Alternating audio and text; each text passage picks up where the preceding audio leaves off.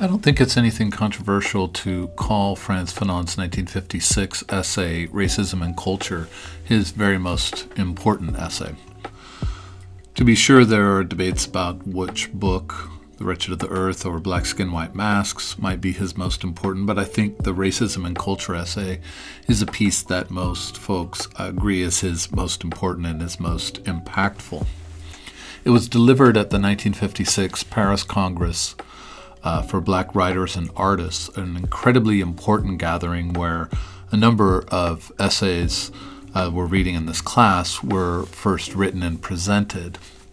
The 56th Congress came on the heels of the 1955 Bandung Conference, and the Bandung Conference, as we discussed in class, was a gathering of colonized or currently engaged in independent struggle nations, artists and political organizers from various colonized nations in the global south to talk about the conditions for political solidarity. It's an incredibly important and interesting Congress, and what came out of it was the beginnings, I think, of a real robust language of the global south and mobilizations around resistance and anti-colonial struggle. What came of that is of course, a complex part of history. But 1956 is a follow-up to that, where really the political questions of Bandung, which were about the global south broadly, become a racial, cultural question in 1956, the gathering of black, not global south and colonized, but black writers and artists. And the question that really animates the Congress is the question of what we would now call diaspora.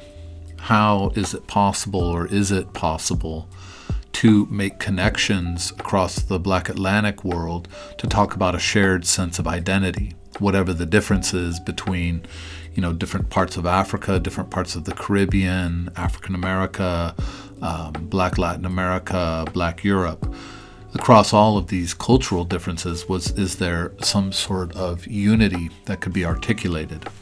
In the next piece, I'll talk about Aimé Césaire's essay from that same Congress, Culture and Colonization, which makes an argument for that relationship, that diasporic relationship, and what comprises that sense of unity. But what I find interesting about Fanon's contribution here, and it's something that makes it a very different piece than so many pieces in the Paris Congress, is that he's not really concerned with what connects or what makes diasporic identity possible. That was, I think, something he repudiated in West Indians and Africans, to really talk about the emptiness of this signifier, quote, Negro or black, right? That the racial category for Fanon in West Indians and Africans barely does anything in terms of explanatory power or its capacity to illuminate parts of our world. Rather, the point of that essay is that the difference between West Indians and Africans is vast and massive, and really what they share is simply the fact of colonization. That fact of colonization and what it means is a topic Césaire picks up, so we'll have a chance to revisit that. But in the Racism and Culture essay that Fanon contributed to the Paris Congress in '56, he's much more concerned with what I call, and this is following French Marxist Louis Althusser's formulation, the reproduction of society. In particular, because this is Fanon's question as a black writer at a Congress of black writers and artists, thinking about the effects and meanings of colonialism. It's a reproduction of an anti-black society, what we would call an anti-black society. What he would call, I think, just simply colonized society. And that colonial society has to reproduce itself in terms of its anti-blackness, because otherwise, without that anti-blackness, there is no basis or root for colonization and for colonial relations that's constitutive of colonialism, right? Anti-blackness. The belief in the inferiority and natural subordinate status or subaltern status of black colonized people. And what Fanon is really trying to say in this piece, it's not that complicated, although I think he gives a lot of embellishments and details that are really helpful. What he's really trying to say here is that the way a society reproduces itself is through culture. And it does so because there is no separation between culture and race or racism. In an anti-black society, it doesn't simply have sort of formal or abstract anti-black politics. Rather, culture itself is inseparable from racism, is inseparable from anti-blackness. And for that reason, Fanon, and I think this is him at his most pessimistic, you can't actually maintain or carry over or conserve any elements of culture in an anti-black world because that culture is so structured by anti-blackness that there is no way to get outside of it, inside the culture, any given culture.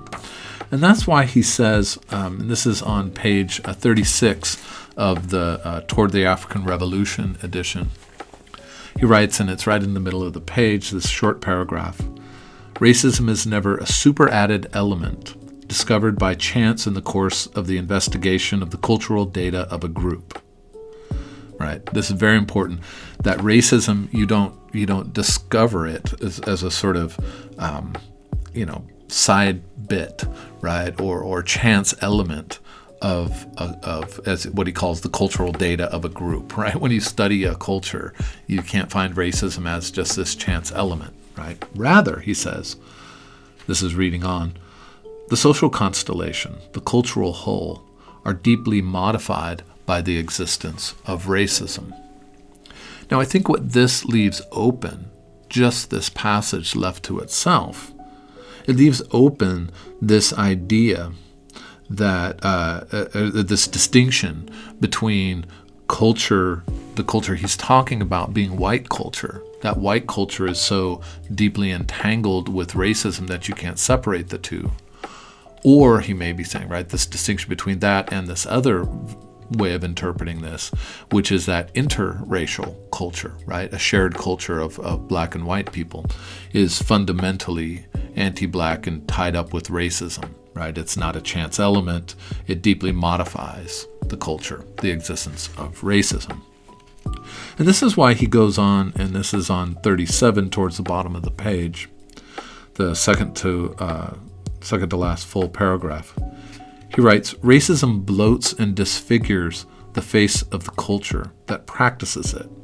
Literature, the plastic arts, songs for shopgirls, proverbs, habits, patterns, whether they set out to attack it or to vulgarize it, restore racism." Restore racism there, I think, is where he's talking about what I'm calling, that's his word for what I'm calling a reproduction of society.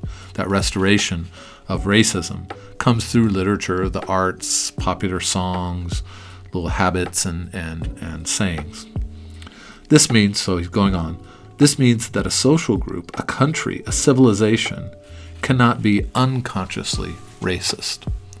So what he means there by saying not unconsciously racist, he means not animated by something that's imperceivable. Rather, but he's also not saying that it's conscious racism, that people are intending racism as a sort of act of the will. Rather, what he's saying when he says that a civilization cannot be unconsciously racist is that racism is entwined in our everyday sayings, in our everyday pleasures and literatures and arts. And in that way, it's important to understand what it would mean to liberate a society, right? What it would mean to transform a society. In order to transform a society, you have to change it at the cultural level. And what he means by the cultural level is all of these things in that list. Literature, the plastic arts, he says songs for shopgirls, this meaning popular song, proverbs, habits, and patterns, right? That conservatives, in the technical sense, right? But people live this, right? This is actually what conservatives actually want from the world, is to maintain those cultural elements and keep them in relation to each other in precisely the way they always have in order to reproduce the society that we already know. And we've seen this again and again in what get called in the United States culture wars. I never really liked that phrase because I think it's become strangely too popular, and we don't really think about how it is a war, right? It is a war where people die and people live and worlds are snuffed out or are created. But it is a culture war that is not just simply, also I think when we call it a culture war, people act like it's outside politics, right? Or somehow diminished as a form of politics. Fanon is saying the opposite here. He's saying that for all of the, he says, firstly, racism or anti-blackness is economic. He says that at a few different places in his work we've read in this course. But where it reproduces itself is not simply in economic relations, but at the cultural relation. And that's why cultures have to be changed. That's why the literature that children read have to be changed. The literature that we read as adults has to change. That our songs, our proverbs, our sayings, our habits, our art has to change. And if it changes, right, out of its sense of anti-blackness to become, what maybe we want to call anti-racist or whatever the iteration of that is these days. Every term like that, every phrase like anti-racism starts out as a sort of radical intervention and then quickly becomes, used and abused or caricatured to the point where it becomes unuseful.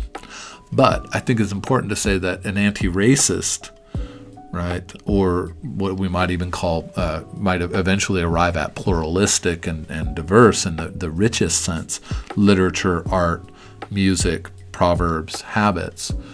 If we can envision that, we're envisioning a completely different culture.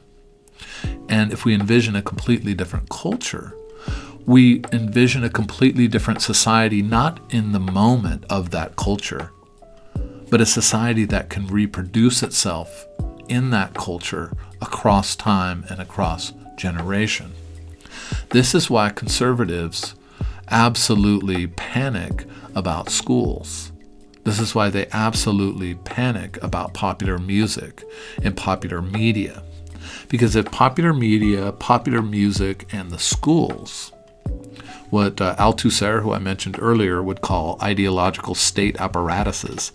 If those ideological apparatuses where ideas and visions of the world are embedded, if they change and if they become anti-racist or post-racist, right, and diverse in the richest sense of the term, pluralistic in the broadest and deepest sense of the term, then our society will be unrecognizable from the one it is today. So it shouldn't be a surprise that when conservatives take on cultural issues in schools, they want things as they always have been.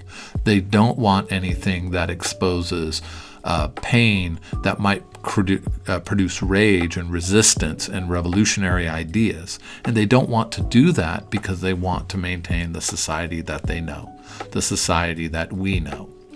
And in that way, conservatives always have an advantage. Conservatives have an advantage because they don't propose anything unknown. Like, what would it be like if our school curricula spent, a proportional amount of time studying the history and culture of the white United States and white Europe, right? Proportional to the global population. Spent time on Africa, various parts of Africa, of Asia, whether it's South Asia, East Asia, and Latin America and indigenous Americas. All of these ways of rethinking what we learn and how we learn and what we take away and the sounds we hear, right? The values that are transmitted. If they're genuinely broad and diverse and pluralistic in that way, I mean, if you actually contemplate that and sit with those ideas and that vision, You just see it as incompatible with the world as we know it.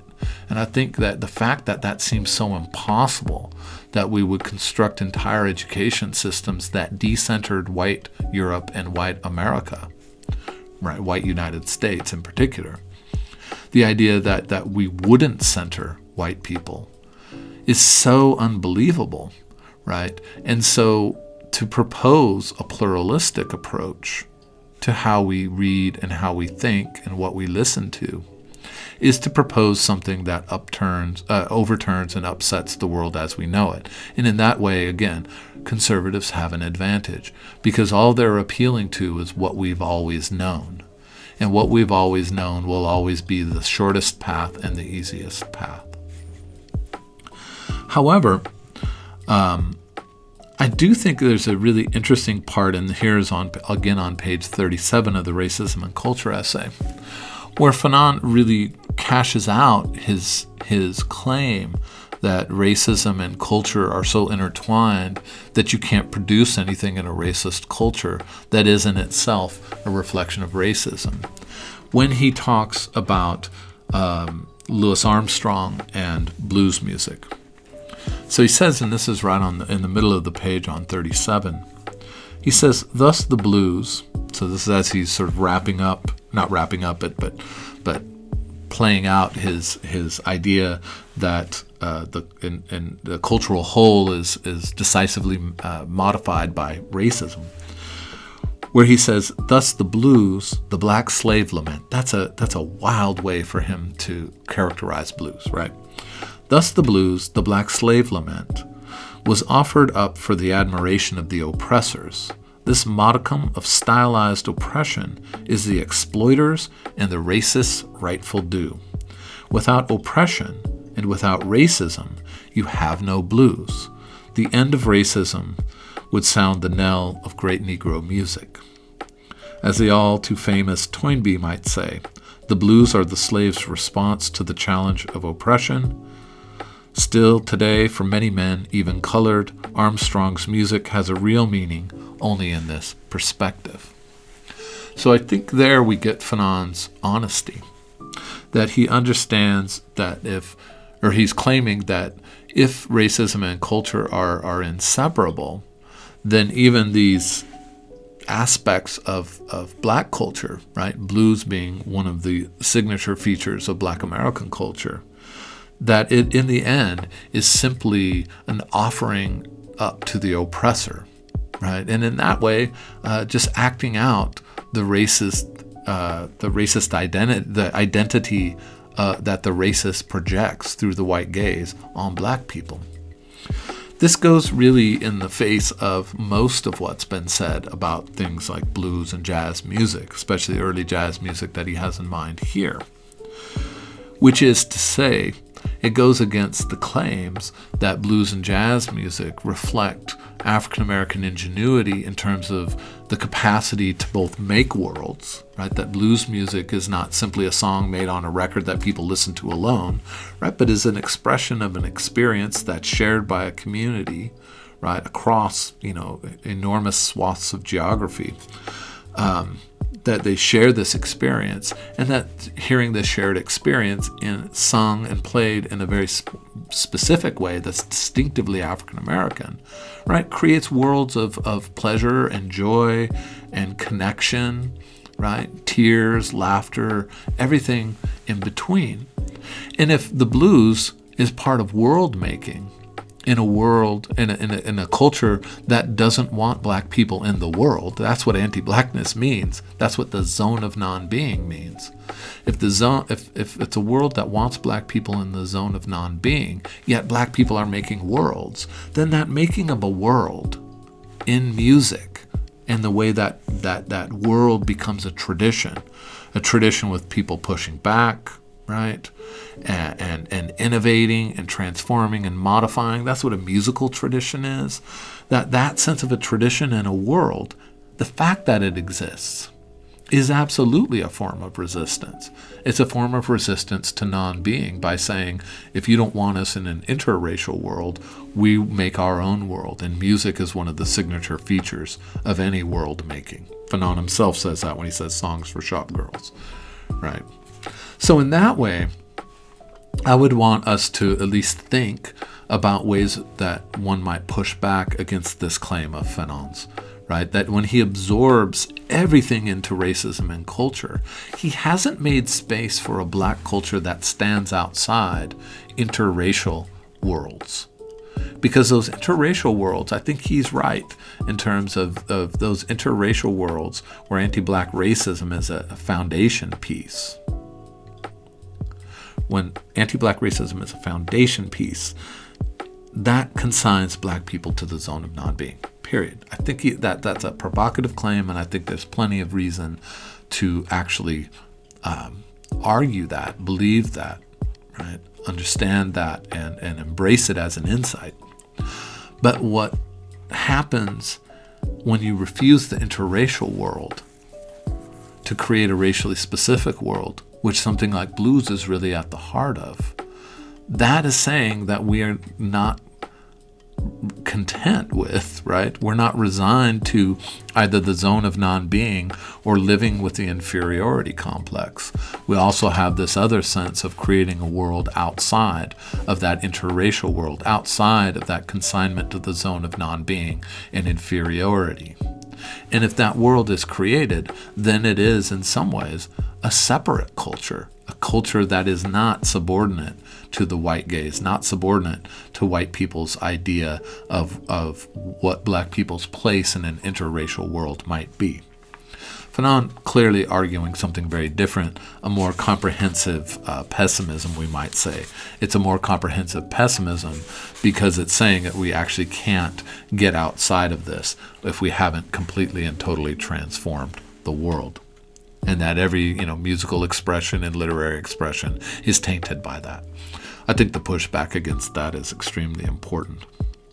But what it means to exit, so getting back to Fanon's own thought, and I'll conclude here as he does with the essay, he tries to give us, I think, not an answer, but draw a little path to what he actually imagines the break from this entwinement of racism and culture, what it might look like.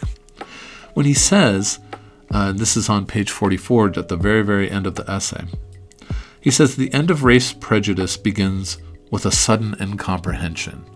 And that sudden incomprehension is this moment, and it's such an interesting one for me and Fanon. It was in the conclusion of Black Skin, White Masks as well. This sense that at some point everything becomes incomprehensible and the world will be massively different. So in one twist, in one turn. So that sudden incomprehension to me is super interesting and important. He also says the occupants' spasmed and rigid culture now liberated opens at last to the culture of people who have really become brothers. Two cultures can affront each other, enrich each other.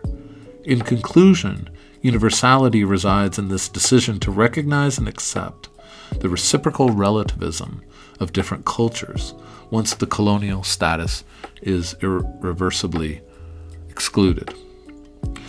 So there he's like, there's a sudden incomprehension. Racism doesn't make sense. And out of that moment when racism ceases to structure the world, then he says only under those conditions is it possible for there to be cultural exchange. Cultural exchange, as he said, where the cultures enrich each other, right? Or what he calls the reciprocal relativism of different cultures, which is not a broad moral argument about all values are relative, but rather this idea that cultures stand in a horizontal rather than vertical relation.